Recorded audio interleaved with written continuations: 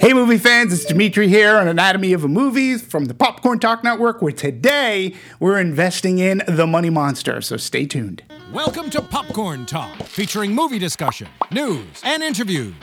Popcorn Talk, we talk movies. And now, here's Popcorn Talk's Anatomy of a Movie. Why, hello, movie fans. How are you? This is Dimitri from part of Anatomy of a Movie, part of the Popcorn Talk Networks, and this is where we talk movies.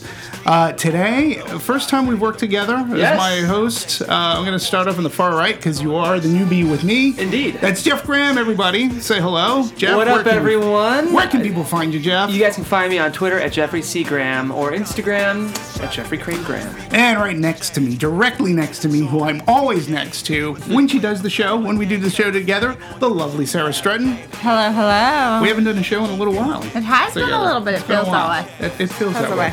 You're a very busy person.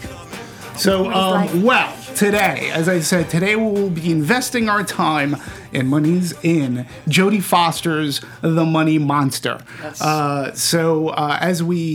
As we open up every show, we're going to start off with our thoughts and opinions. Ladies first, Sarah. Okay.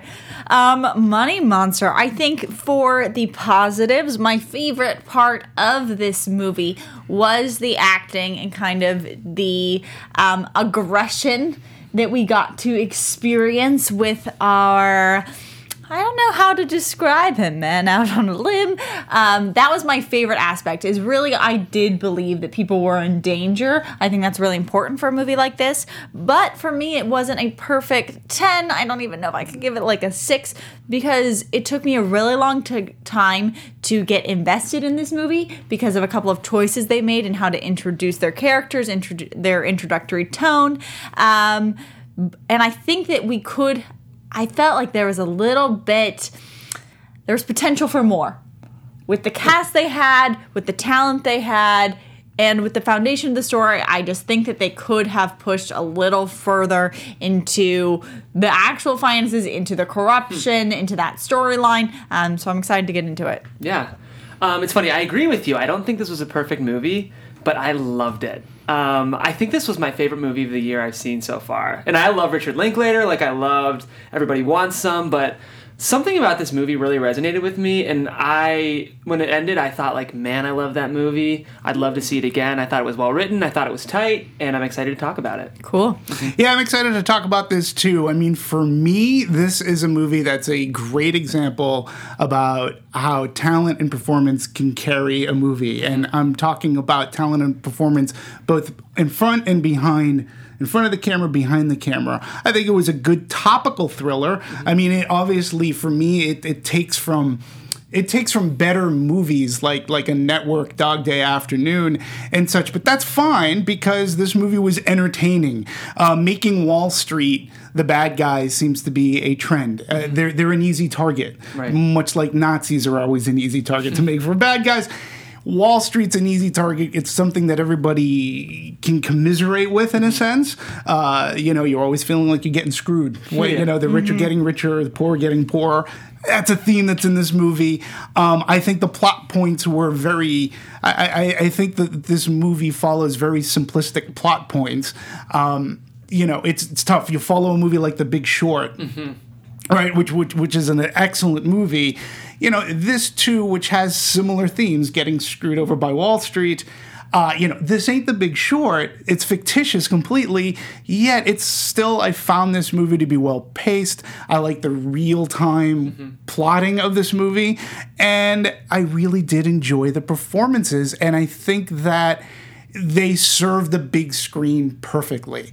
I just loved the veterans of this movie working together, i.e. George Clooney, Julia Roberts, Jodie Foster directing. It was fun. In the 80s, this would be a package movie. This would be, we're getting these two huge stars in Clooney and Roberts, and then we get a star name to direct. Boom. Then, we're going to come up with a story. So, yeah, I enjoyed it. It's flawed, and we can get into that a little bit, but I think we're gonna have a good time talking about the production and all this, and then we'll talk about some of the flaws. It's funny, Dimitri, real quick, you mentioned that in the 80s this would have been a package movie. Yeah. Did you feel like it kind it's Kaylee Cuoco for Priceline. Ready to go to your happy place for a happy price? Well, why didn't you say so? Just download the Priceline app right now and save up to 60% on hotels. So whether it's Cousin Kevin's Kazoo Concert in Kansas City, go Kevin, or Becky's Bachelorette Bash in Bermuda, you never have to miss a trip ever again. So download the Priceline app today. Your savings are waiting. Go to your happy place for a happy price. Go to your happy price, Priceline. It had a throwback feel a little bit. Absolutely. It felt kind of retro to me, Absolutely. which I liked. Well, they don't. First and foremost, this isn't a franchise picture. This is not. This is like an original story. This was this comes from a screenplay that was featured in the 2014 Blacklist as the most liked unmade feature of that year. So, it's definitely a movie, and Jodie Foster has said this in many interviews. It's a movie that Hollywood doesn't make as much anymore, and she even goes on saying this could potentially be one of the last that they make, which would break my heart.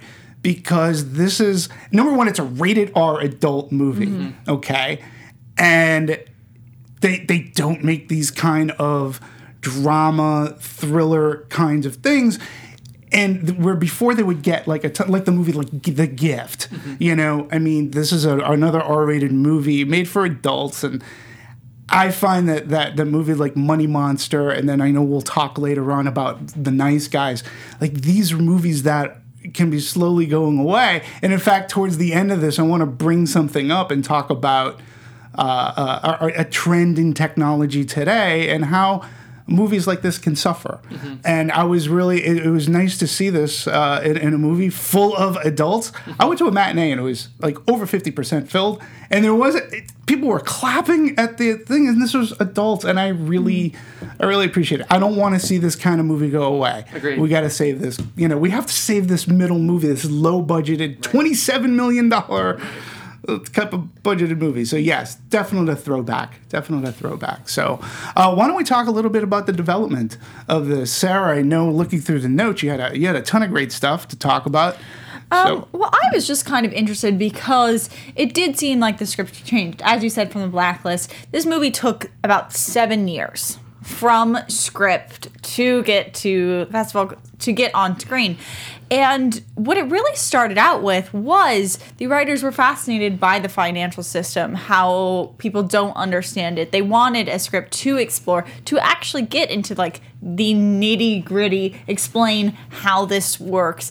Kind of, for me, very similar to like The Big Short, like something that really gets into the process to teach the audience to understand. And then it did transform into the character piece that we saw. So it took the kind of departure from, because it almost came, they said it kind of came across as too much. It's really hard to grasp, to get over. But they went through meetings, they took like hours and hours of talking with people who are in the financial world to really understand the trading, all of those aspects that are glimmers in the script, and provide the background for what we ended up seeing on screen. Yeah. And I appreciate what they did because, number one, like The Big Short, how do you make the world of finance entertaining? The Big Short did a fantastic job. This is trying to do something different, and it teaches us something new. And it does it very quickly, succinctly. It says, okay, this is a technological thing. And I thought the Clooney's over voice set it up great. Before, you were able to walk into a bank, they opened up the vault, you knew where your money is. Today, it's all ones and zeros, fiber optic lines, your money's all over the place, and a glitch could mess everything up for you. And hence, boom, I understand. I'm going to understand this movie in a pretty easy setup. And I did like the variations of script changes, particularly Julia Roberts' character went through some major script changes. What were your thoughts on the development of this? Well, I like the other features that this writer's been involved with, so I wasn't surprised I ended up liking this script. It's funny because you mentioned all the financial stuff. I kind of felt like in the whole scheme of the movie that actually kind of took a back seat. To me, the focus was really the thriller components, which to me was the right choice. I like that the backbone of this movie kind of was a morality play, but ultimately I felt like what I attached to was the thriller tone and feel of the movie, which to me was definitely the right choice. Yeah. I actually would almost complain that the twist with the glitch and then the strike, I thought that got a little muddled for me. We'll get into that later. But yeah, to me, the way the script seemed to focus on the intimacy between Patty and Lee, Julia Roberts and George Clooney. Let's just use the actor names. That seemed like the strength, so I was glad that ended up being a focus of the script. Yeah. Well, how it ended up focusing and how you almost read it as is it feels like a play. Instead of the expansive medium that they do have like glimmers of, which is letting you into the outside world, the interviews to planes to jets to all this stuff going on, the main focus, because in my opinion they cut out too much of the Final Round, is just these kind of three characters, and you could really get the core of this movie in just a kind of play type setting and get the themes and the messages and the intensity across if you just have inside the booth and two people on stage. Like, that is funny how this plays out. Yeah, and it's funny that you mentioned that because Jodie Foster, again, has said that this is her highest budgeted film. Like, for her, that this is her biggest film. It's $27 million, which in today's world that's modest, but I understand where she's coming from. She said, yeah, getting George Clooney and then Julia Roberts coming on made it a bigger movie and such. But however, if this were an independent film and I was given $6 million to do this movie, yes, I could still tell a story, but it would be a much different story. We wouldn't be going outside. There wouldn't be the planes. There wouldn't be this. It would have been much more like that. The quote unquote play. It would have been like a three-person act. And I think that's the strongest part of this movie, is the character base of those three and the story around those three. I think its weakest point is how it expands into the controversy, into the glitch and corruption. I think that is the weakest point of this movie. Yeah, I mean, I enjoyed the elements of it being confined and almost claustrophobic and everything playing out in real time. You know, I found it interesting. So Money Monster was first announced on Deadline, of all things, on February 7th. And Daniel Dubecki, I want to say. I don't want to butcher the gentleman's name. Just apologize. But sorry. He, it was his production company, and this was their maiden voyage with Allegiance Theater. And, he chose this movie. They were able to get people like Jodie Foster on board, which I think is fantastic. Bringing her, back. And obviously, I think, too, with Jodie Foster, she really did a good job. Yeah. Watching this movie, I had forgotten at parts that this is Jodie Foster directing, and I thought she was able to keep this cast crew together and paced it very well. So I enjoyed how this all came together and how this was a blacklist script. And then Jim Koop comes in to do a couple of to rewrite and let's make it more modern. Let's change a couple of things, like the Patty character. I also appreciated that each of our characters had a semblance of an arc. So by the end, number one, you're learning about the characters, and I also found that this movie and Jodie Foster, one of the reasons why she pegged on this, why she really enjoyed this coming onto this project, this really was a movie about failure. Yeah. Failure, like men's failure in a sense, how it's coped with, not just financial ruin and failure, but I liked that. And when I learned about that and started thought processing the movie, you look at George Clooney's character, you look at even Patty's character to an extent, but our two leading male men, where they were dealing with a failure on a personal and a professional level.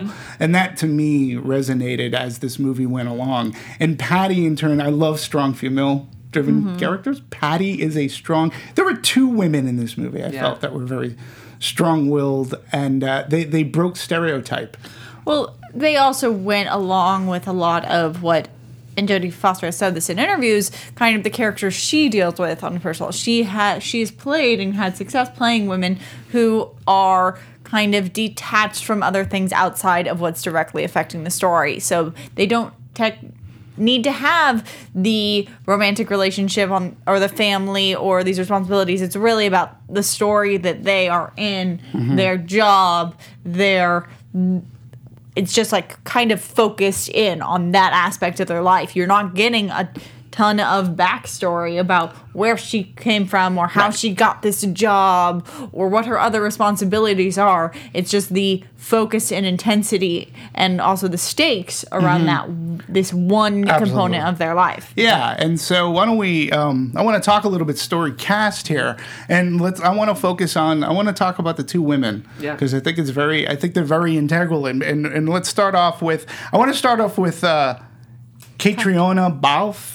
Is it? That's how. Catriona Balfe? Balfe. I think it's Irish, so I think you would pronounce the E. I don't know. As Diane Lester. Now she is the corporate communications officer of Ibis Ibis. Yeah. Ibis. And I mean, I don't know if you'll agree with me, but when she first came on screen, I just felt she was going to be the stereotypical company bitchy woman who was going to draw the company line and try to protect the company.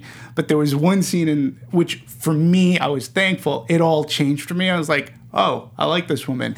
And that's when she's arguing with this other gentleman who we don't know who's part of this company.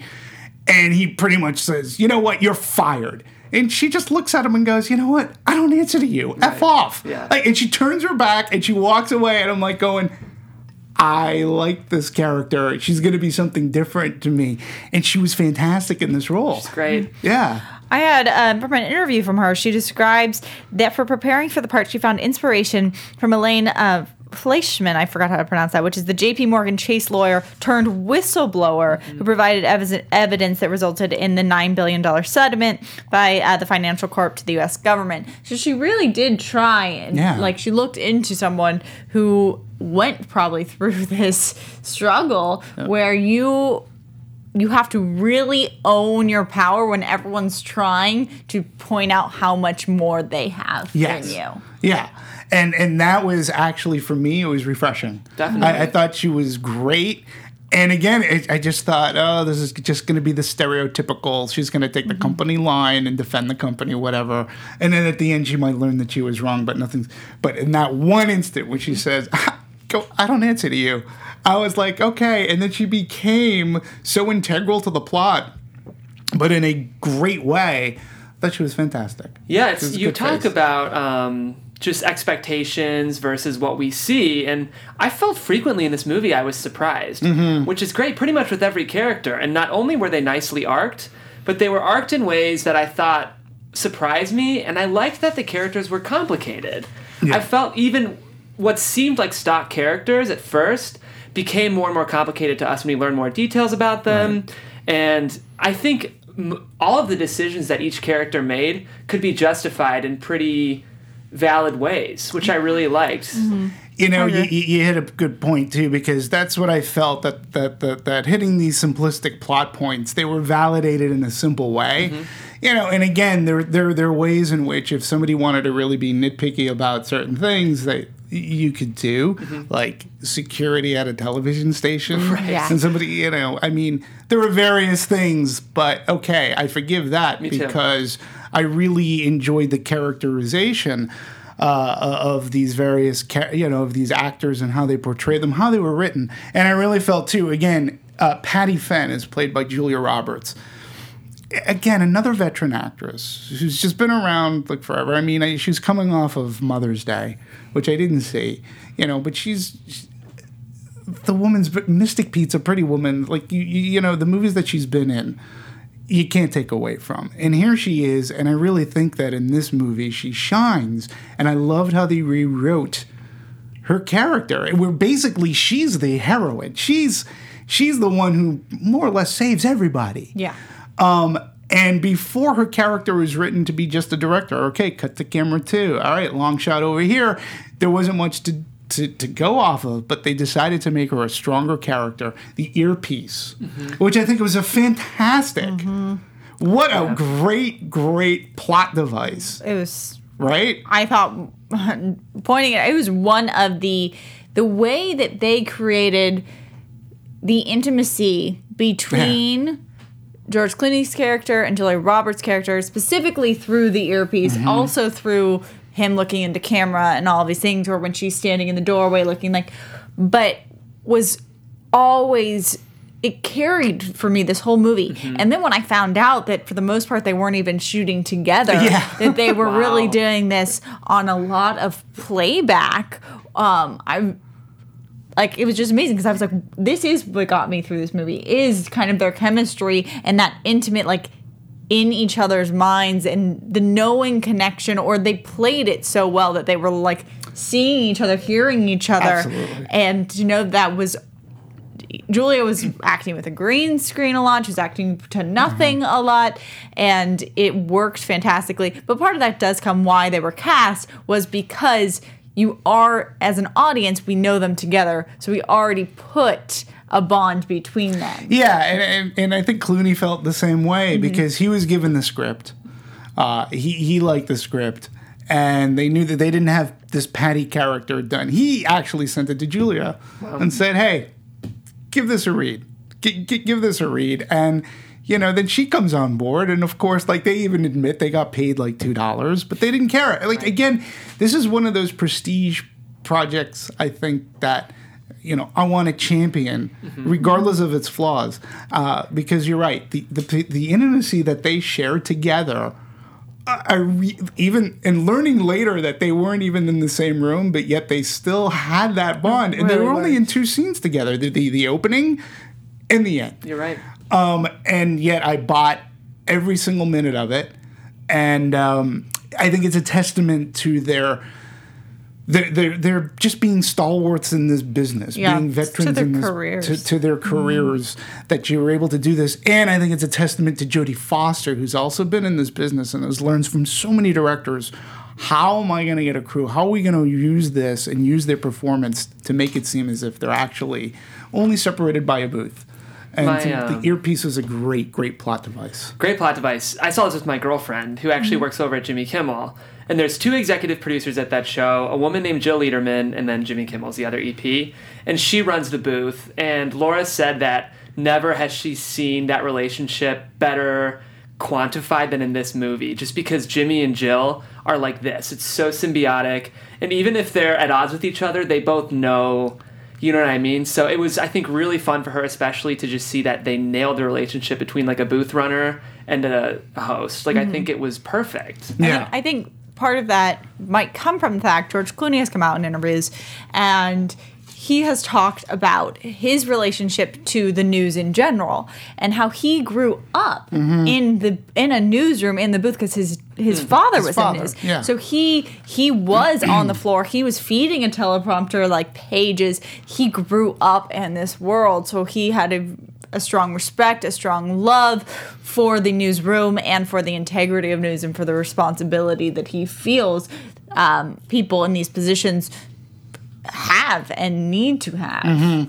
Yeah, and just going back again, strong, Hollywood clamoring strong female characters, and this movie delivers it. And, I think not enough is actually being said about this movie, because when we go back to Julia Roberts again, through her performance, through various costuming and whatnot, she basically is the person who she's not only directing what's going on live on camera, but she's directing everything that's going on, saving cast and crew, getting people out, saving George Clooney. She saves George Clooney through conversation, talking him through things. Sacagawea. Like, I love that whole thing. And again, I find it to be so important that even her character towards the end has a bit of a change of heart, because we learn that was probably going to be her last show. She was going to take another show, but her relationship with George, as we come to the end, and it wasn't just that George didn't come to her rescue at all. She rescued him, right? And she finds that important. I just liked how the movie ended, and again, I think strong women characters really push this movie going forward. We have to talk. I want to save George Clooney for last because I read something that you had written and it made me laugh. So we're going to talk a little George Clooney, but I want to talk about Jack O'Connell. This is the guy from Unbroken. He plays Kyle. And this Kyle kid, this Jack O'Connell, I thought nailed everything. If there ever was a tragic hero in a thriller drama, political type of thriller drama, I mean, he is a tragic hero. He was electric, I thought. His performance gave me chills, and it was it's funny because it was intense and angry, but it was pretty varied. Like, I feel like we saw when his anger was coming from a place of fear. We saw when his anger was coming from a place of legitimate rage. We saw when it was coming from a place of sadness. And I think in a real-time movie like this, it can be hard to give a really nuanced performance because you only have so much time chronologically to change your character, if that makes sense. Sure. But I bought every choice he made. And the only other actor I could have seen in this role was Aaron Paul. I thought maybe he would have been... Because I kind of got shades of Jesse Pinkman a little bit. Sure. But I don't want to take this away from Jack O'Connell because it was really, really great, I thought. I said from the beginning, what I needed to make this work is I want to believe that if you're going to represent someone holding a news studio hostage, I need to believe that people are in danger. Mm-hmm. It is a pet peeve of mine when I go into a movie, TV show, whatever sort of media, and I'm like, I know that you are not ever going to shoot that gun. Right. Like, if I know that within the first 5 minutes, I'm like... Malfoy and Harry Potter is who that is for me. Like, and for me, although... I kind of figured George Clooney was going to be okay for most of the time. I did think that he was a danger to the people around him. I thought that maybe someone could get caught in crossfire, or when he's shooting at the television strings. I just thought they represented it really well and held up the stakes of he really could hurt someone. I believed it. Yeah, I mean, for me, it was more on like his pain. I wasn't necessarily fearing for George Clooney because right early on, the first time he did his countdown is, in the count of 3, I'm going to pull the trigger. He got to 3, he didn't pull the trigger. Yeah. Mm-hmm. And then something happened shortly thereafter. I was like, oh, okay. So he just wants his answers. He just lost a ton of cash. He's just trying to figure out what's going on, bring certain things to light. But his performance was so, I think you said it, electric and so captivating and intense. The scene where they bring the girlfriend, which to me, we talk about a twist. Again, this could have gone so cliche, like, honey, what are you doing? Come like, home. Come home, I love you. That I'm getting chills. I have legit goosebumps thinking about it. Okay, like that girl rips into him. And it comes after what I think is a very important scene in that movie. Because Clooney's doing the all right, let's do the check. Let's do the point things. Like, I've got money, you don't. That's a point for me. You've got this, I don't. That's a point for you. And the kid, Kyle says, yeah, well, but you've got a ton of money. Right. Like, your life, like, you don't have to look at price tags. Like, your life is set. I don't have this. And if it were further, like, where he loses all his points is when his fiancée just comes out and says pretty much on live TV, you're a loser, you're a jerk, you're a failure. Failure was a word that was used many times. And boy, Plan B just didn't work out the way I think they expected it to. That broke my heart, that scene. My stomach turned inside out. And that was probably the biggest surprise of the movie for me, which I applaud the script because you're right, it would have been so easy to play it as we expected, and then she rips into him. It was very courageous. And it went for a while. Choice. I know. It didn't go for a short time. That was and brutal. It was publicly. And if anything, if that's going to awaken, I see you have something to say. I'm trying not to. Go ahead. No. Go ahead. Go ahead. But that was part of. I loved how much she ripped into him. I really bothered me that no one fought to shut it off. Yeah, that's true. Because we'd already seen or established that the negotiator did not do a good job.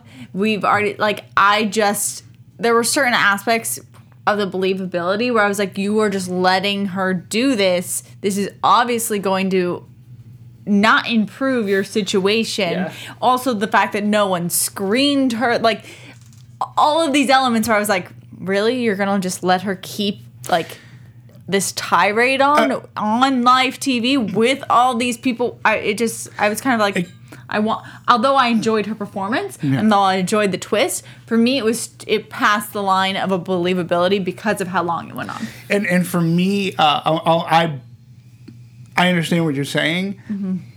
I defend it because there had to be something to punctuate his failure here. Mm-hmm.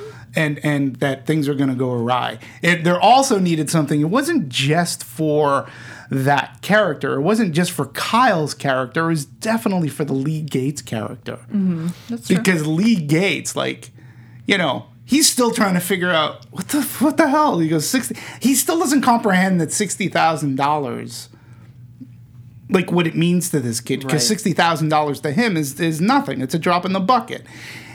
It really resonates our two men have failing things. One is a humanistic failure where he forgets about his humanity. And this really, he was just doing a points to show, look at buddy, I'm better than you. And this punctuates that, geez, I really don't have it that bad. Oh my head. And I get that it went on for a while. Mm-hmm. But it was such an exclamation point to Kyle's plight, and then for George Clooney, for me anyways, to recognize, oh my head, it started to dawn on Marblehead that these stakes are dire for this kid, and now because of me, they've just gotten worse.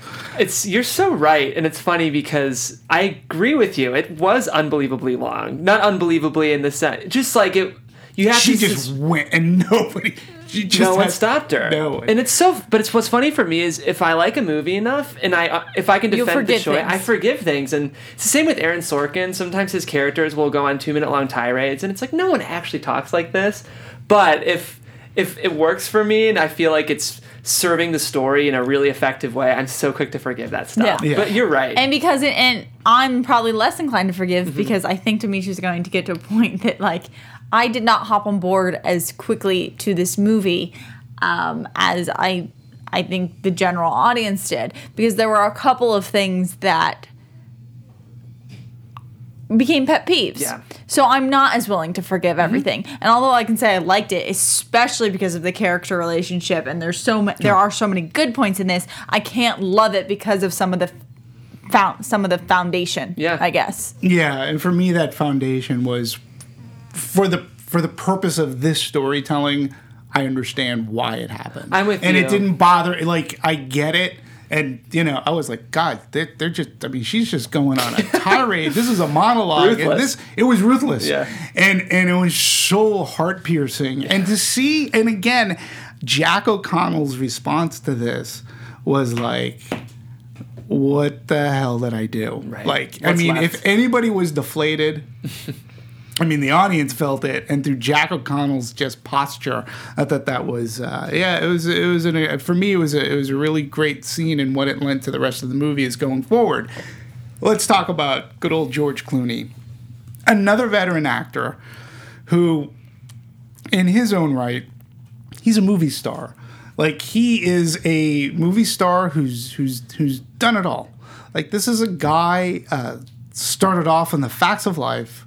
Gets this stint on ER, becomes really popular, wants to get into movies, starts slowly but surely building a career in movies, producer, he directs, he's a movie star. Mm-hmm. Not all of his movies are bona fide hits, but I don't care. The man has a charisma that so few actors today do, and he's been around for such a long time. I found it bold for him to take this movie because, his past two performances, in fact, Hail Caesar, a Coen Brothers movie, in which, the sword and sandal kind of epic thing that they were making fun of, and here he is in a Julius Caesar kind of a thing. He's the perception of George Clooney, you would never think him taking a role that doesn't really put him in a good light. It doesn't. This character is not a particularly great character, and he's just putting it out there. Right. And you had something funny that I read, and it made me laugh. You said, I could have done with, and I'm paraphrasing, I could have done without the George Clooney dancing. Oh, I just straight up, I said George Clooney's dancing should have been axed. Yes, that's what it Cutting was. It could have been room axed. floor. Yeah. To me, that was the whole Shtick. that was the whole shtick of this show. Like this show is, it almost borders on parody of what a lot of these shows on like CNN or such do. Go But ahead. that's my issue, kind of, is that it did border too close to parody for me. And I understood, like, the point and, like, the making fun of it, because there are shows out there where you have over-the-top to get an audience, to have that entertainment factor. And I understand the theme, and they have put it forward that this is about revealing when a man thinks he's delivering the news, but really he's delivering entertainment. Right. And what that line is. And Jodie Foster has come out, and from a directing perspective, she even says, although she's drawn to movies acting-wise that are typically more dramatic, she doesn't like to direct something without a hint of comedy. Right. And while certain parts of her comedy worked, like the cameraman not wanting to get in the elevator, or kind of the balls joke that was repeatedly done, those elements worked. For me, this very kind of outlandish dancing, really, really like being like, let's take this extreme, bothered me. To me, it kind of really was a different tone. And then underneath that, it's a believability pet peeve, is that it put my mind from the very get-go, I did not trust George Clooney's opinion. From the very get-go, I was like, okay, you're acting like a buffoon. I do think of this as entertainment and not as a respectable show. As an audience member, if that show existed in real life, I would never, ever listen to what his advice was. And I don't care what happens to anyone who does listen to his advice, because he's an idiot. So the fact that someone lost their money based off what an idiot who's dancing on TV said doesn't get me. But when George Clooney, who kind of delivers it straight and goes into his more like, okay, I'm going to host this, then I do get invested. But from that believability standpoint from the get-go, I never enjoyed the Money Monster show. So it took me longer to get invested in someone who was kind of stupid enough to have listened to his advice. I get that. Yeah, I sort of do, but watch Jim Cramer on CNN. Right, Mad Money. I mean, he doesn't dance around. And even though they have been very, very, very, very extremely, can I get my point across, deliberate in saying his character is not based off of Jim Cramer's Mad Money show. I get it, because to me it was the self-parody that this is what this man has become. He is. I never doubted that he was that he was a financial genius. Like I got that he knew what he's talking about in numbers, and that came across, and like he was right. He could see trends and such, but he became so enamored of his fame and popularity, and he just built on that he lost his humanity. I mean, this is a guy that said, like, if somebody was canceling dinner on him, what? He's like, somebody's canceling dinner? Like, I'm never alone. I'm never alone on any given night during the week. I have everything planned because I'm famous. And it was his celebrity that overpowered his humanity. And I think him finding his humanity again, I think that the Money Monster show, like, if there were to go on, there was going to be changes in that show. I agree with that, and I understand his arc, and I like his character, but it just took me a long time to get invested, and because it took me so long and I wasn't on board, I don't forgive as much. Yeah. And all these little things pop up that I'm like, believability. Right. Yeah, see, I bought it though. To me, I believed it, so because that's TV. Yeah, right, that's how I feel a lot too. of that TV stuff is. And I think it's interesting, the point that you bring up, which I think is really interesting, like you blame those who bought into what he was saying because the show was so cartoony. I would counter that like most cable news is, and yet 80% of Americans tune into either the most left show on MSNBC or the most right show on Fox, and buy that as their news.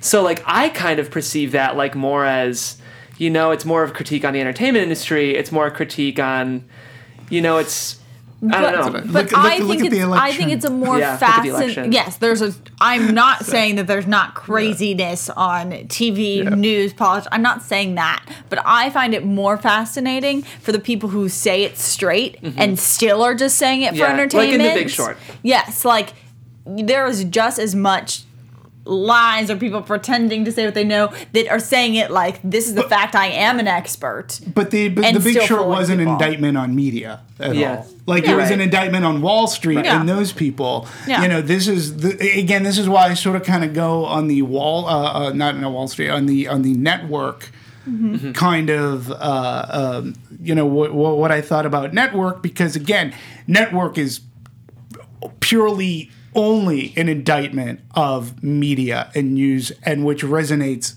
as much today as that movie did in the 70s. It still works. Yeah. And I'm not, you know, I'm mad as hell. I'm not going to take it anymore.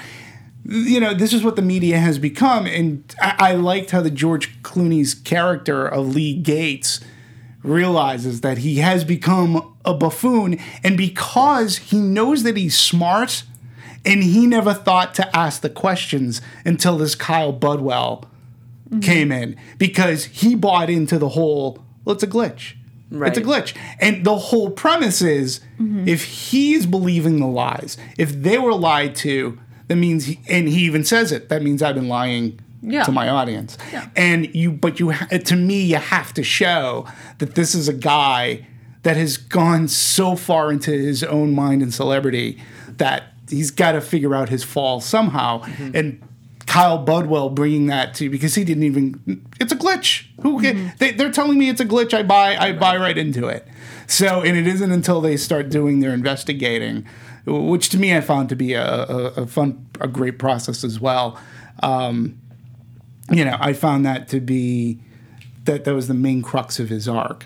So, you know, his dancing I thought was funny. I know the audience that I saw it with, they were laughing, but you were supposed to. Right. And the mere fact that he's putting himself out there, he just doesn't look that good. Yeah. He looks like me dancing. Yeah, no, true. It's interesting. For me, this was actually the only casting that I maybe could have seen someone else in the role. I didn't love George Clooney in this movie. I thought it was good. I think I would have wanted to see a more character-y actor actually play this role.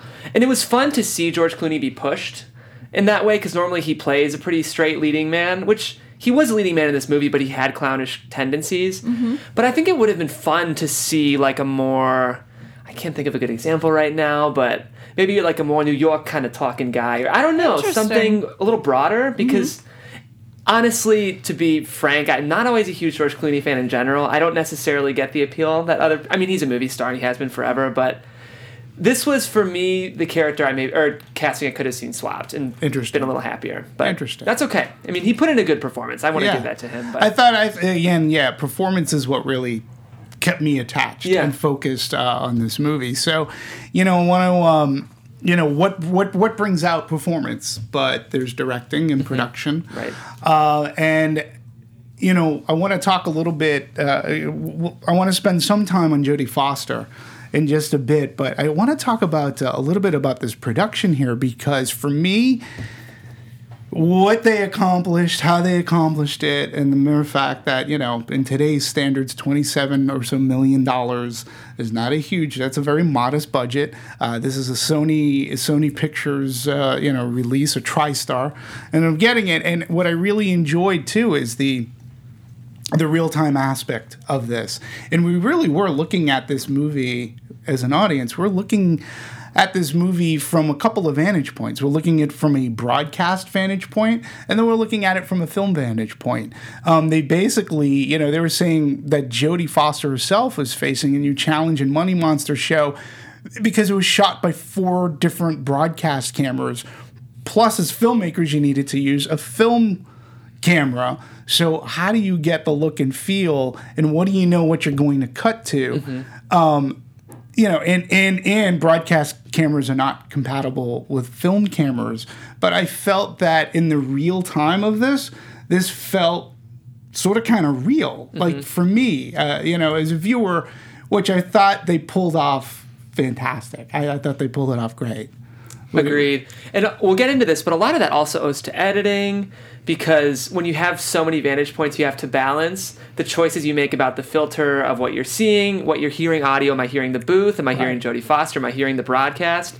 It's not easy to pull off a movie about a movie or a movie about a TV show, because there are so many specific perception details that you have to worry about. And I agree, I was never taken out of it. I agree. Yeah, it was great. Yeah, and over here too, like the broadcast cameras give the feel of a live television show, which we were saying, but then the film cameras get right there next to the characters. And it was a really interesting dichotomy. And again, I think it's another, not necessarily an indictment on the media, but how, like, when you're looking through the broadcast cameras, things look like they're on quote unquote TV. When we get down to the nitty gritty, when it was a film camera showing like that kid's emotions when he's getting drilled, or the conversation, or just a look up, like with Clooney and the earpiece, and he'd turn around, or just whatever dialogue he and Kyle were going through, it really did lend a different feel to this movie. And then when we cut to the broadcast, it was almost like we're watching two different movies, but taking place in this real time. And I thought they juggled it. And production design wise, I thought that they did a fantastic job. I definitely agree. And then we had to go outside, New York, and that obviously is film, what we're doing, but that had a completely different look than when they were on in that sound booth or in that sound stage. So yeah, I thought that was a lot. And then when you're editing a movie like this, I mean, your editing's always putting a puzzle together, but when you have these different graphics that you have to deal with, how do you keep it so that there's a good pace? I think they succeeded. I think I was just trying to find the editor's name, who did I thought he was just amazing. Me too. Matt, I want to say it's Chessy, not Cheese. Chesse. I know. I would, let's for his sake say Chessy, but it's spelled just like cheese. This guy, he's done a few movies like World War Z, Quantum of Solace, Finding Neverland, Warrior. He did a fantastic job there. So in this movie, I really thought that he and Jodie Foster were great together, and not only setting tone, but a good pace.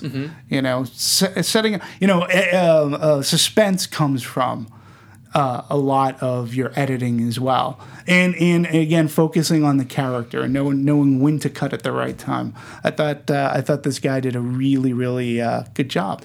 Yeah, and just again, like with so many options as to how to watch the action, we can watch the action from the booth, we can watch the action from the floor, we can watch the action from the TV screen.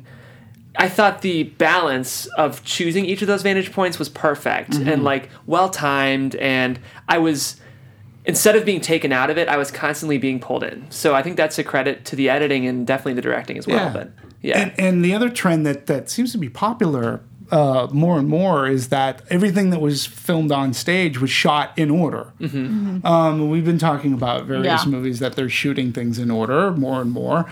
And, whether that's time constraint, money, it fits in with a budget. But it makes sense in this movie that when I read that, I was like, oh, okay, and this is all going to build up to, the girlfriend explosion. This is all going to build up to the guys who are in the catwalks, which I was, how the hell did they get up and did nobody notice these people up in the catwalks? Again, no one noticed the people up in the catwalks. Said Sarah with believability rage on the other side. Well, again, it's one of those things that it was very, again, I go back to there are simplistic plot points in this movie that move the story along. It's whether you're going to buy into, like just some kid walking into a studio with a box with like no security at a door and relying on coincidence because this door opened because these people are going out. for me, forgivable only because I was so engaged in the performance and where this was going to go. That's what I really appreciated. But I also appreciated that a bulk of this film was actually done in one central location and in order, to build up tension. That's got to be a little bit difficult. Your actors, too, have to go on a slow burn. Yeah. So, That's I true. appreciated that. Appreciated that very well. And then the art department able to design a set that provided ample visual contrast and heightened tension, which I think it did. Right? Yeah. So, complete set design, 2 different looks on the broadcast with bright colors and even exposures, and other for film with more moody atmosphere and different angles.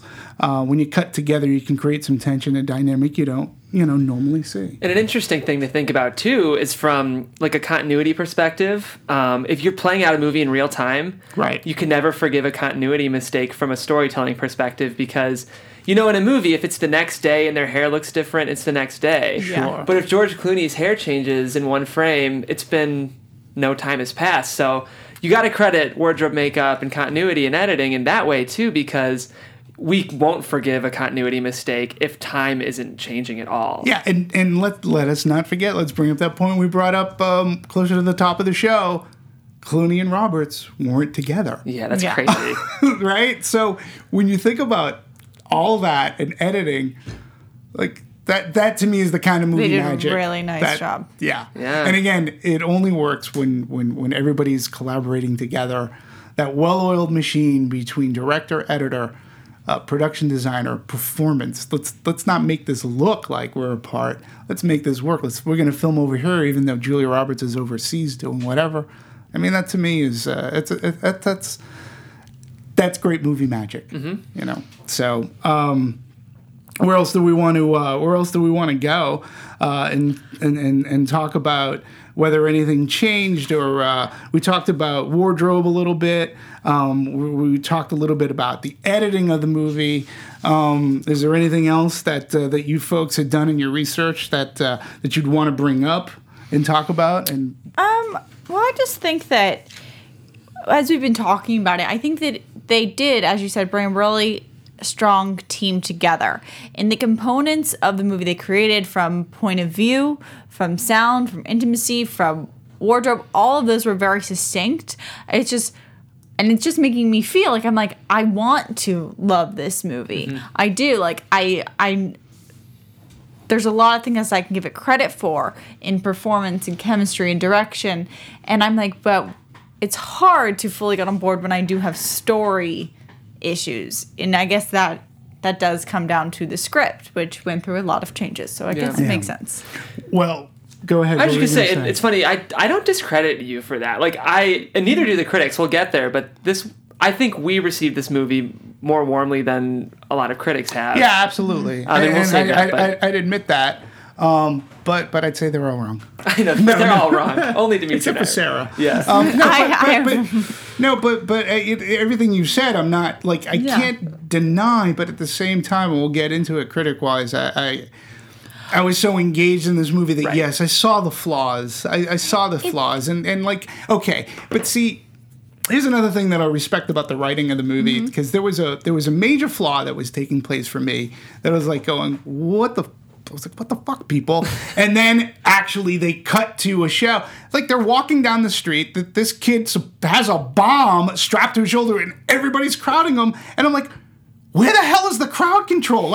He has a bomb. Yeah. He can, what are people, stupid? And then I'm thinking to myself, well, yeah, people are really stupid. But I liked when they cut to that other show, and the guy's like, "What are you? This isn't OJ, people. Right. He's got a bomb in his mouth. What are you doing?" And I at least was happy that they acknowledged that. Yeah, and it was actually funny too. Yeah, they used that as a joke, which was nice. That wasn't one of my bigger ones. I think that where it really got to me, and maybe some other people have said as well, is just that if you're going. Everything they cut, if you just showed me kind of what happened in studio, what happened between those three characters, I think I'd be more on your ends page. I would loved it for all of the aspects we've been talking about. But because they opened my eyes to these other outside characters in the company of Ibis, in other countries, in a mine in South Africa, I was so curious about them. And because you kept reiterating, how did this happen? How did this happen? This is not a glitch. This is not a glitch. I wanted to know more. Yeah. And that part felt so messy. And although it was the key catalyst, it was such a back seat and almost felt so dismal and quick at the ending. And the pace was weird for that section that I just... It's like, pick one. Either make it I was like, is this a character, or is this you trying to tell me about the financial world, or is this about the greater corruption story? And when I focus in on the character piece, that's the strongest part of this movie, and I really like it. Mm-hmm. But because you gave me these other pieces, I have to also judge them as well.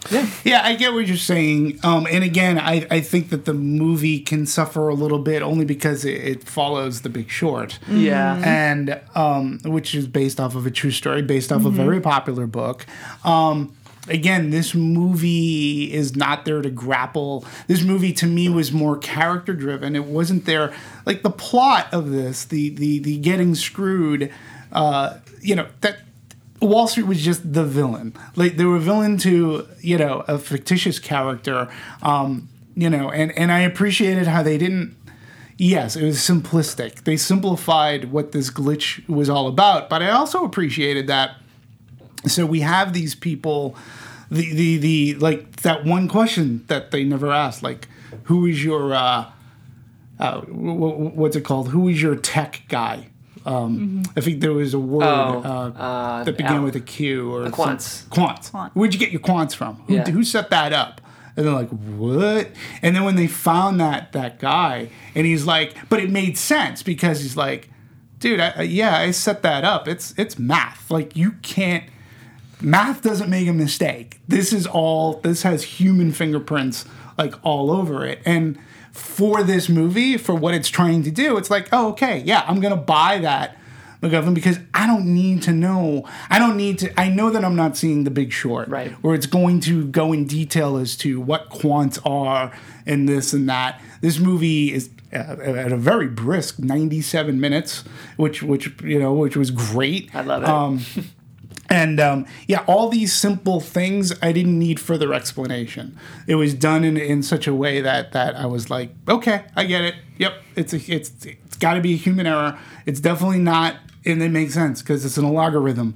Like, it's not the math side that broke down. This is where you have to look. And yes, they tie it into this country to South Africa and all this, and it gets murky and complicated, but yet at the same time they explained it and you're like, okay, this Wall Street guy, this Ibis, the guy's a jerk. And he even says, I'm a jerk, so what, big deal, what are you gonna do? There's no law saying I can't do what I did until they found him on a video camera, which, again, technology brings the guy down. Which is a whole nother thing. But I hear both of you. I agree with Dimitri, but I respect what you're saying. Yeah, no, and I understand it too, and you can see where that comes from. But for me, for the purposes of this particular story, like, I wasn't expecting this to be another Big Short. Yeah, this is just a straightforward. It was more of a character piece, and it really was about these two men coping with their various failures, stages of failure within their professional and personal lives. So let's go into, we got to talk now. We do have to talk about Jodie Foster. Got to talk about Jodie Foster. First and foremost, right off the top, I mean, she always has a special place in my heart.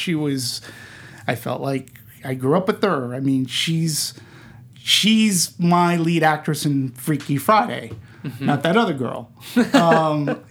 She, growing up, and when you talk about insurmountable odds and hurdles that this woman has gone through in her career and life, whether it be an assassination attempt that was said to be to impress her as a young adult, taken from Taxi Driver, and then choosing to go to school and opt out of acting for a while and get an education, making a personal decision that shouldn't matter to anybody but that person.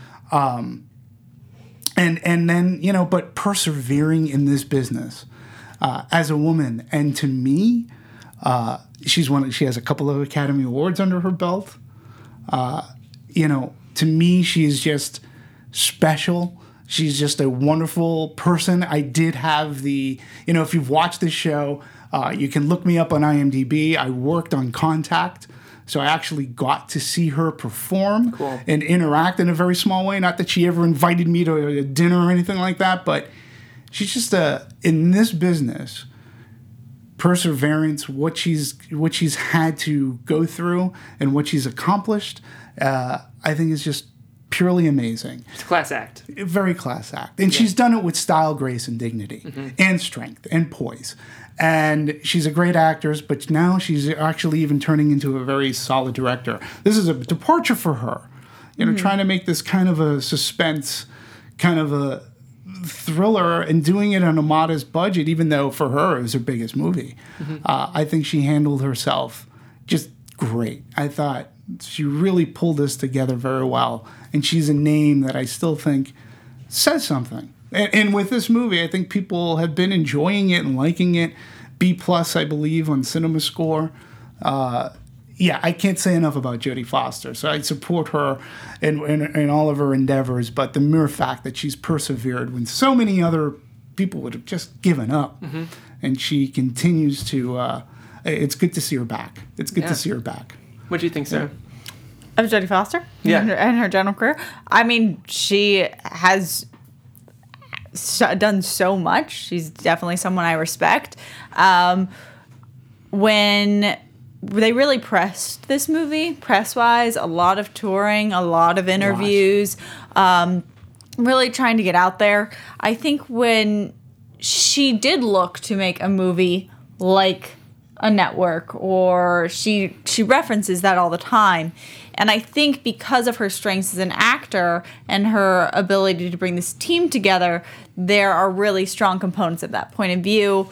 Her blend of kind of following the story is good. However, since I have problems with the intense comedy tone in the beginning and for me, I'm confused on if the message was to completely create a character piece or to... It seems just like really broad themes a little bit. Like, let's make a broad theme about how finances can be corrupt and how...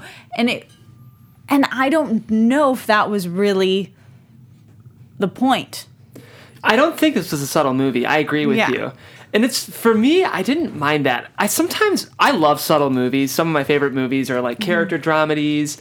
But I kind of like when a movie has a point of view, it knows what it wants to do, and it just like assuredly attacks that point of view. It assuredly attacked it, but it didn't, work, in my opinion, back it up fully. Like, you assuredly attacked the fact that news can be entertainment and not news, but you did it so drastically that I didn't believe it. Yeah. And then you thoroughly attacked that people put their livelihoods in a system that no one understands, but then you didn't make me understand anymore.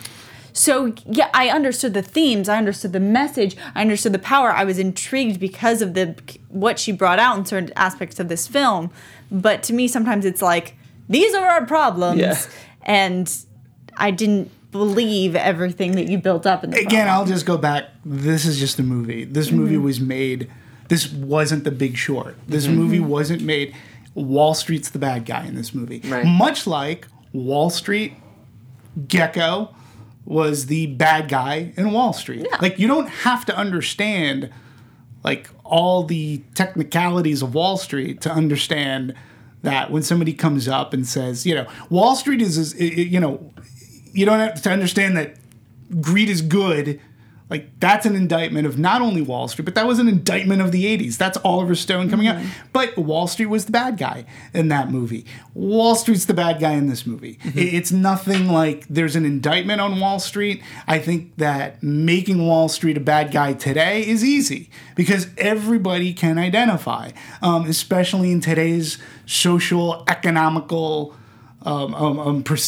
process. Like, people feel like, especially after the collapse, people today still feel like they're being screwed. If they didn't, there wouldn't be a Bernie Sanders running for, and again, I think it's a sign of the times.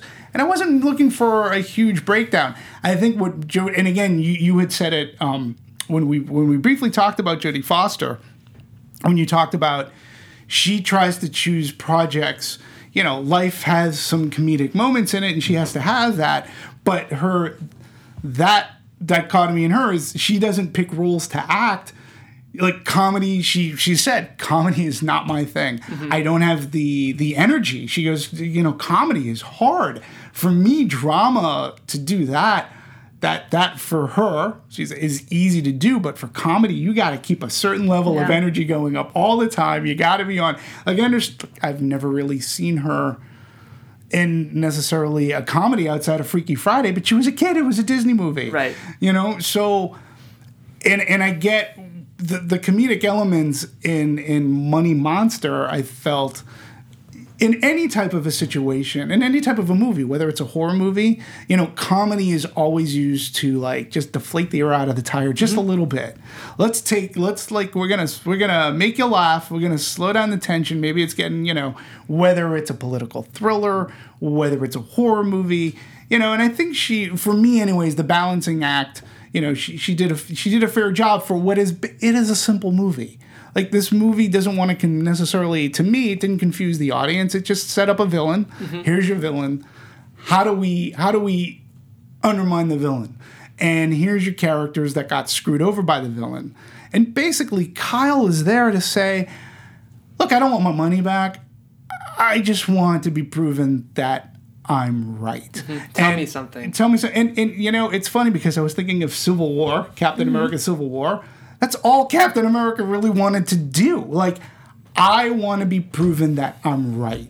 I know, like, there's this stupid act, but there's more to what's going on around me, and you've got to listen to me because I know that I'm right. I'm arguing that I'm right.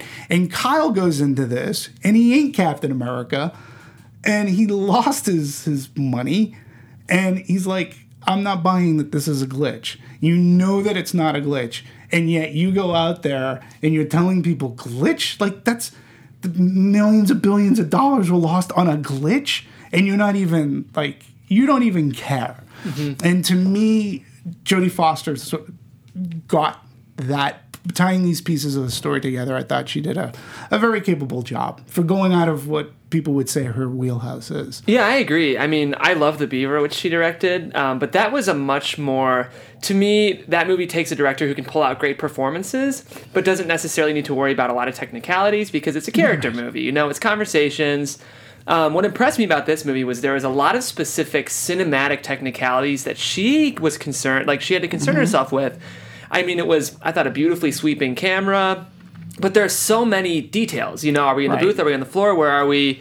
Are we in it? Like, she just, and that's a lot for a director. Absolutely. To manage. And she was great. I never felt like I was pulled out of it. And I think one of the strengths that maybe helped her as a director here was I think this is the kind of movie she would have been great in. Like, I think a younger Jodie Foster, or maybe even... I think she could have been. She could have been Patty. That was my thought. And I was like, if you're going to take on an ambitiously technical movie like this, because I don't know if she's really directed one. She's directed theatrical movies that demand a great performance director, but like, if you're going to pick a movie like that, pick one that you tonally can recognize. Right. And this was smart. This was a great first blockbustery movie for her, I thought, to go for. I think a couple times I agree with you. There was a couple moments where she chose to mind comedy, and I felt like it didn't play perfectly. And I'd say 90% of the laughs I thought were perfectly placed, perfectly timed. A couple times I thought, that felt a little green as a director, maybe.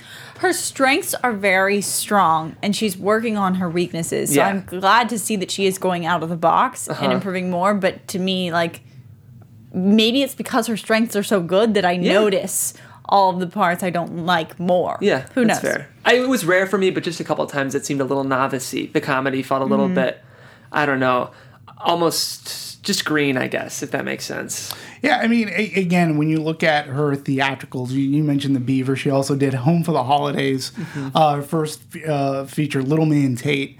You know, all of those movies have some semblance of comedy in them, but they're very heavy dramas. Right. You know, and I think for her, like, this is for me anyways, watching this movie, it's a big departure for her. Like I said, there were times I was watching this and I had to remind myself, wow, Jodie Foster did this. Right. And I think when you're working on things like House of Cards or even Orange is the New Black, that helps.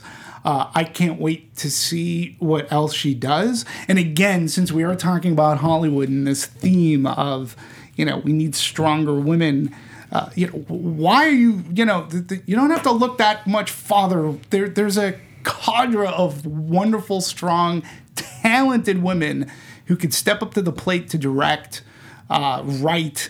A lot of them are on TV, but somebody like Jodie Foster, like, I look forward to what her next project is going to be. They're going to give her a bigger budget. Is it like will it be a bigger movie? Will she go back to making a smaller, more personal, independent kind of a movie? Whatever it is, I think coming back theatrically, Money Monster was a good platform for her to get back into the theatrical. It's a nice balance between a movie that demands great performances, but a movie that proves you can direct a blockbuster. You know, it's not like we were watching a, gosh, I can't even think of his name right now, a Transformers explosion-y director. Michael Bay. We weren't watching a Michael Bay movie, but she proved that she can manage those technicalities, but we weren't watching, you know, like, Two people sit in a room and talk. Right. So it was this proved a lot for me, for her. Great. Yeah, same here. So why don't we go into and start talking about reception, box office, and what could follow. We did talk about, Rotten Tomatoes, 55% on Rotten Tomatoes, which is right smack dab in the middle. Yet the cinema score is a B+. Not an A-, but it's a B+. And I'm in the B+ category with this movie. Box office wise, not too shabby when you consider about $27 million for the production budget. You got to figure, like, from a marketing standpoint, I'm sure Sony didn't throw the full 40 to 50 million into this, but they at least put in another 25 to 30. So we're talking somewhere mid 50s, low to mid 50s, all, budgetary, all in, prints, hard drives and advertising and such. I think they did a pretty decent job marketing this movie. I know up until its release, there was barely a movie that I didn't see this trailer playing on, and to your point, they worked rounds. This movie, and they did something very interesting too. I felt they were waiting for reception at Cannes, which was about maybe a week prior to its release, or the week of release, where they were going to show it, because there were no reviews. I kept on looking. I know, me too. And that was scaring me. I was like, there are no reviews on Money Monster? Ooh, that's not good. And then Cannes was coming, and you hear that they're going to be there. I said they're probably waiting for the Cannes response, which a lot of the reviews came out fair to middling, but the audience really enjoyed. Got a standing out at Cannes. Yeah. Yeah. So, That's interesting. Yeah. And, did you folks see the trailer a lot like I did? I know I saw this trailer. I saw a lot of stuff. I thought that really where I got the circuit is the interviews. Julia Roberts and George Clooney as a pair doing a ton of press for this, really pushing it. But people came out, people were predicting it was going to be about 11, and then it came in at 15. And people were really praising that and being like, it's coming in above expectations. And for me, I was like, I felt like they purposely kind of said Maybe. it was going to be lower to make it seem like, oh, this is a success. Yeah. Instead of saying like, oh, what do we think just these the star power would bring in for something like this. Yeah, it's I wouldn't put it past the studio to lower its expectations on how a movie does. But again, when a movie does around 15 of this type, you don't. Again, this is the kind of movie that sort of kind of slowly, like as Jodie Foster says, they don't make these kinds of movies anymore. It's a rated R movie, number one. They drop the F-bomb a lot, and it's only because of language. Right. I mean, in all honesty, there was little violence, in this film. So it was virtually rated R because of language. They kept it in there. They made a rated R movie for adults. And again, and it's dealing with a topic of financial, you're not expecting teenagers to go see this movie. So it's not like it was back in the day, the 80s or the 90s or the 70s, where you'd make a movie like this and it would do really well. Right. Just because of its star power, it would do really well. I wanted to bring something up that I talked about a little bit earlier, so I'm going to call it my screening room test. And by that, I mean, if you haven't been aware, there's something trying to get off the ground out there called the screening room. Oh, yeah. Okay.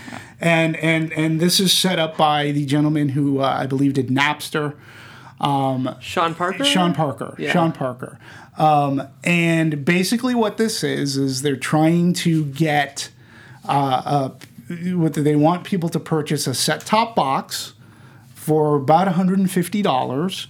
And with this set-top box, you will be able to see first-run movies like Money Monster the day that they're released in theaters. Wow. So Thursday night, Friday, you'll get to see it at home, but it's $50 a movie. $50 a pop to watch the movie day and date at this. So I'm obviously against this.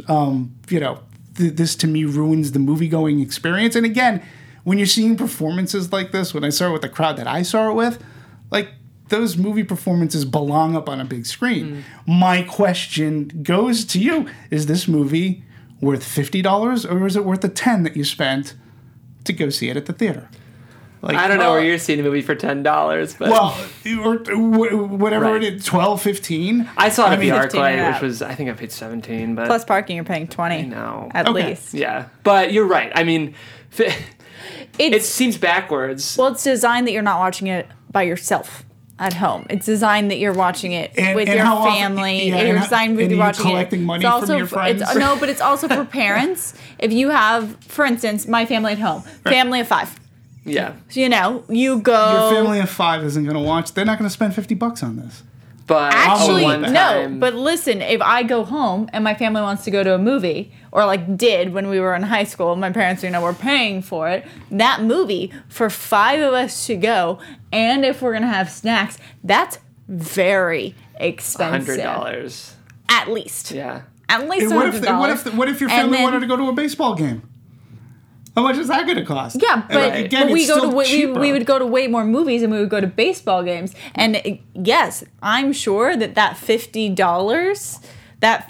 movie would probably could look nicer sometimes for some movies compared to the $100. Or if I do want to see it opening day and I didn't want to see it, like I didn't want to wait till the midnight screening because they're all full, or like Right. the 1 a.m. screening, then I could see those at home with my friends. Like, I'm not saying that, I don't know if it's the perfect solution. I do think 50 is a little bit high, especially I think you need to put down 2 or 2 people who But go it would- see it. it I would- see how it could be tempting for people. Yeah, no, I don't see people plunking $50 to see this movie.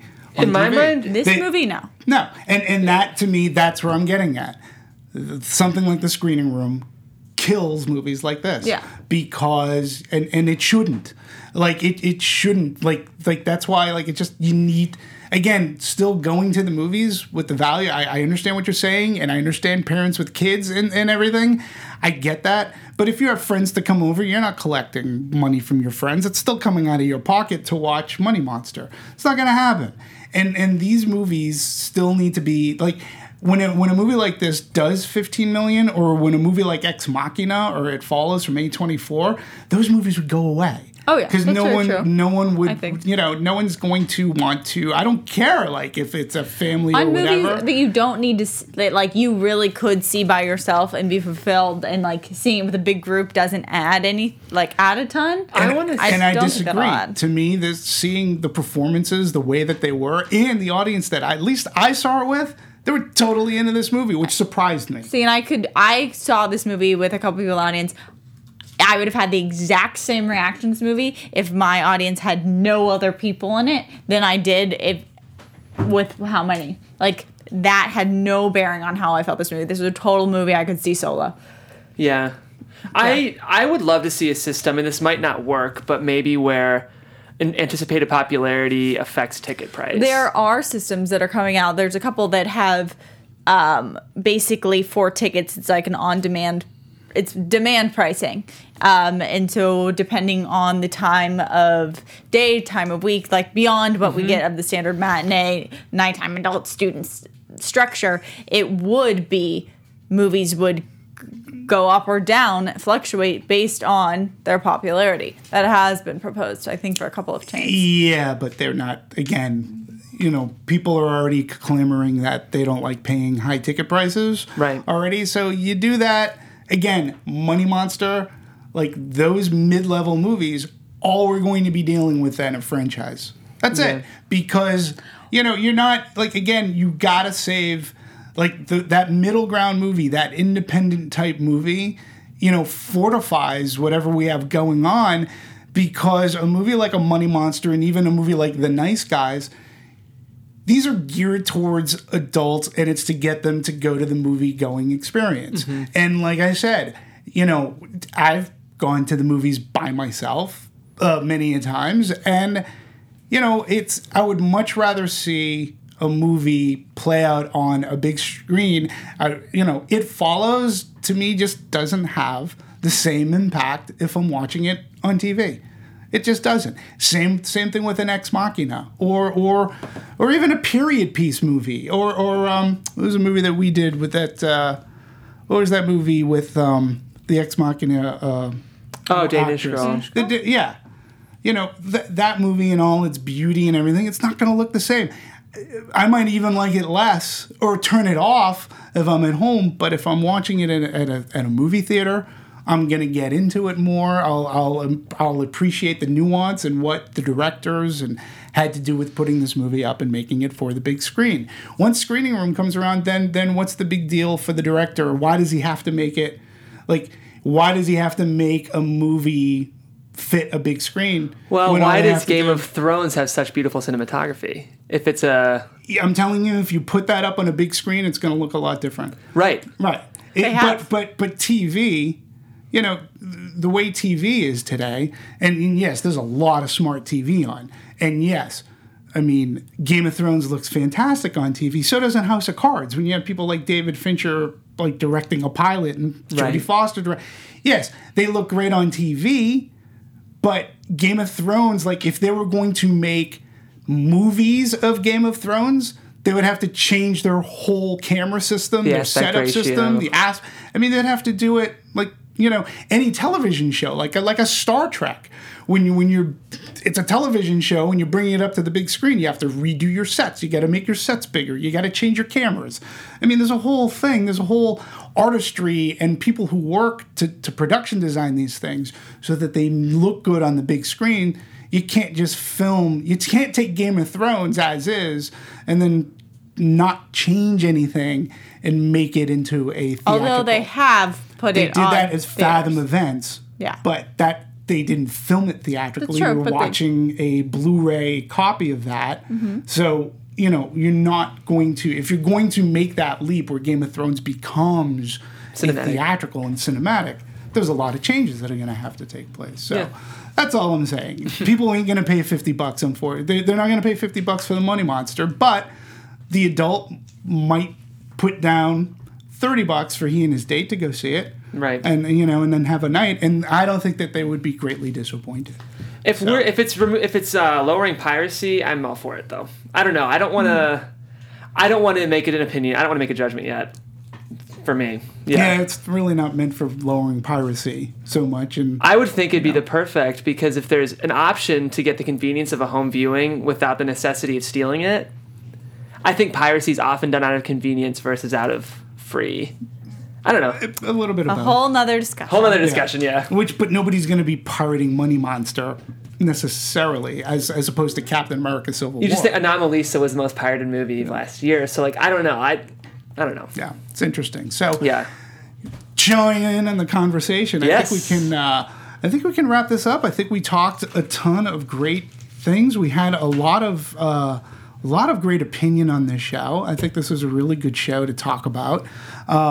Any other final comments before we wrap up? I'll start off ladies first. Always ladies first. I don't like going first. I always go like last.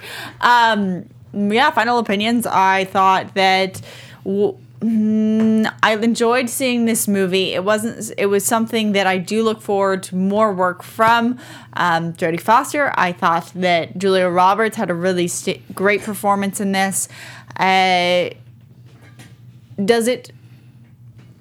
do I see myself returning to this film? Probably not. I would watch this movie again, maybe in theaters if I got a free ticket. But yeah, it makes me excited about Jodie Foster. It makes me want to see another thriller that she directs. And this was a definite winner for me. Yeah. Yeah, I mean, I enjoyed it. I enjoyed it a lot.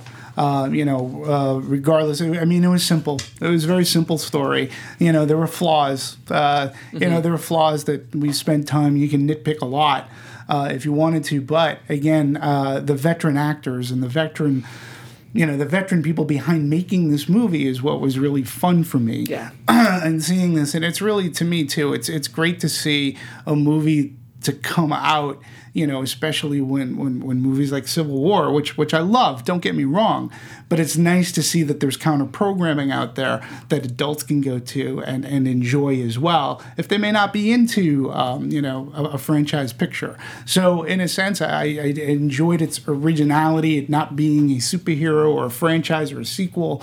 So I enjoyed it for all those aspects, and the performances were fantastic. So Sarah, where can people follow you? People can follow me at Sarah_Stratton. Say that one more time. At Sarah_Stratton. There we go. And people can follow me at Jeffrey C. Graham on Twitter and Jeffrey Crane Graham on Instagram. Jeff, it was a pleasure. Thank you, Dimitri. Working together with you. This was really fun. It's always a pleasure. Sarah, I have to say, happy pre-birthday.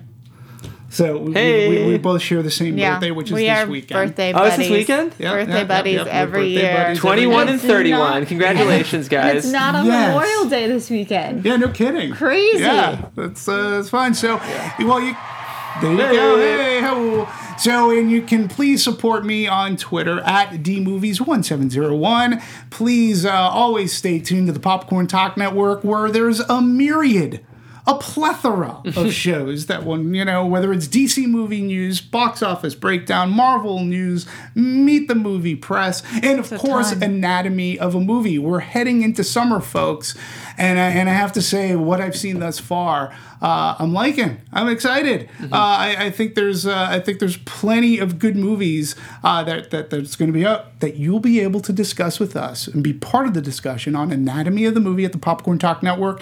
Thanks for clicking in and viewing us. Look forward to talking more movies in the upcoming weeks. Bye, folks.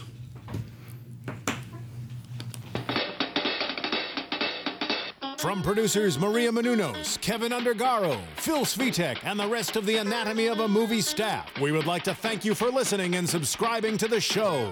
If you have any questions or comments, feel free to email or tweet us. I'm Sir Richard Wentworth, and this has been Anatomy of a Movie.